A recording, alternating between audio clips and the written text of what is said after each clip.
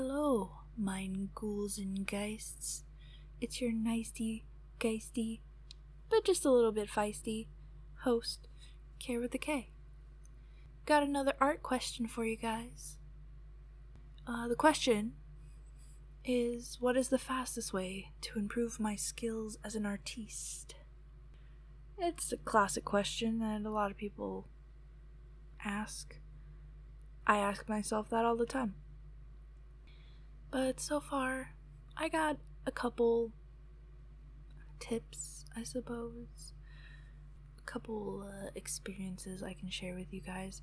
And I don't really want to be this guy, but I'm gonna sound like this guy for a minute.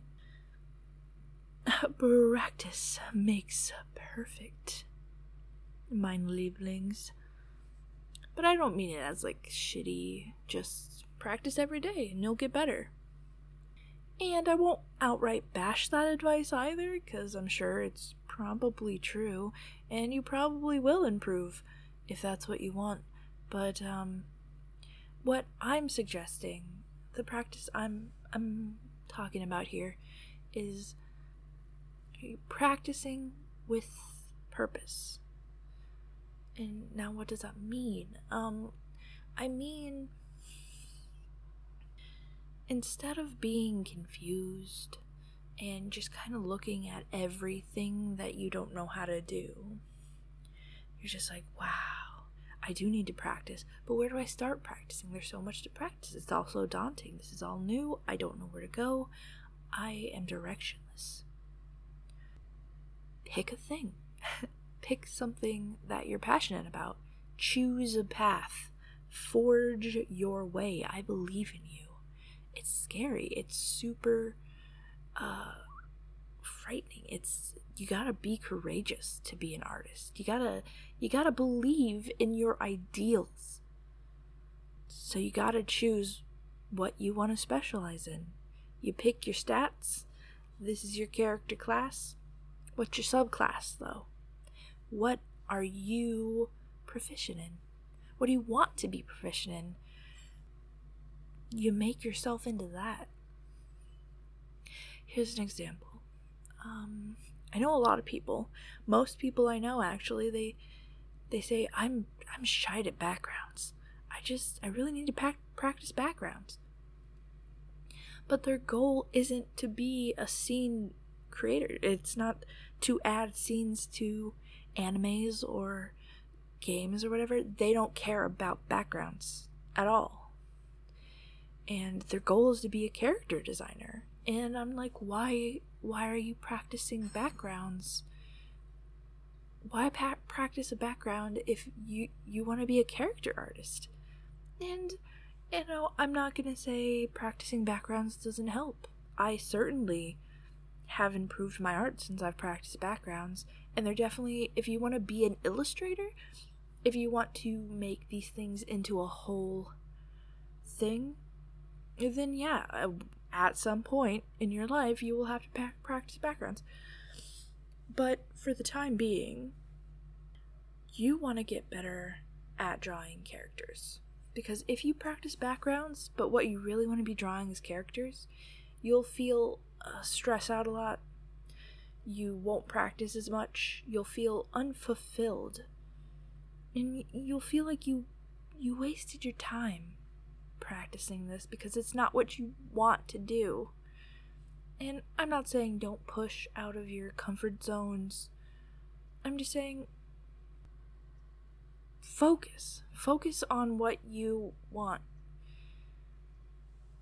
If you want to be a character designer, you want that lifestyle, you want to work for video game companies or comic books or something like that, you'd learn a lot of things. You'd practice faces, you'd practice anatomy, you might practice clothing designs or ways to bring out the characters, like personality, their characteristics, make them shine.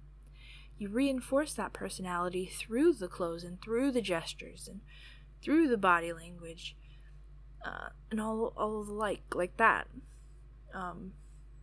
It sounds like a lot. It does for just one character, but it's really not. It's pretty simple, especially since a lot of you are making OCs already, original characters, for you guys who don't know. You're already doing all of these things. You need to focus on one thing at a time. So if you want to make characters, but you're real bad at hands, take a day, look at hands. Draw from life, draw from other references you find online. Look at your own hands. You have hands, you can see them. Draw those.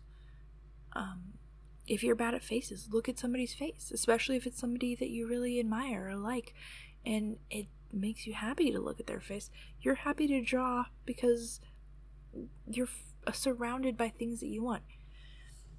It's setting yourself up for success by practicing, by repetition. Humans learn really well through repetition. Find a way to make yourself how you want to be. Don't make yourself something because you think the industry needs it, or there's not that many people doing it, so I'll just phone it in and do something easy.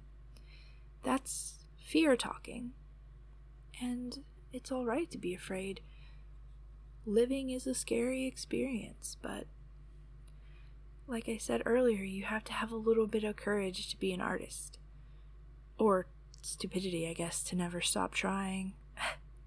Some days I don't know the difference for me. Maybe I'm just stubborn.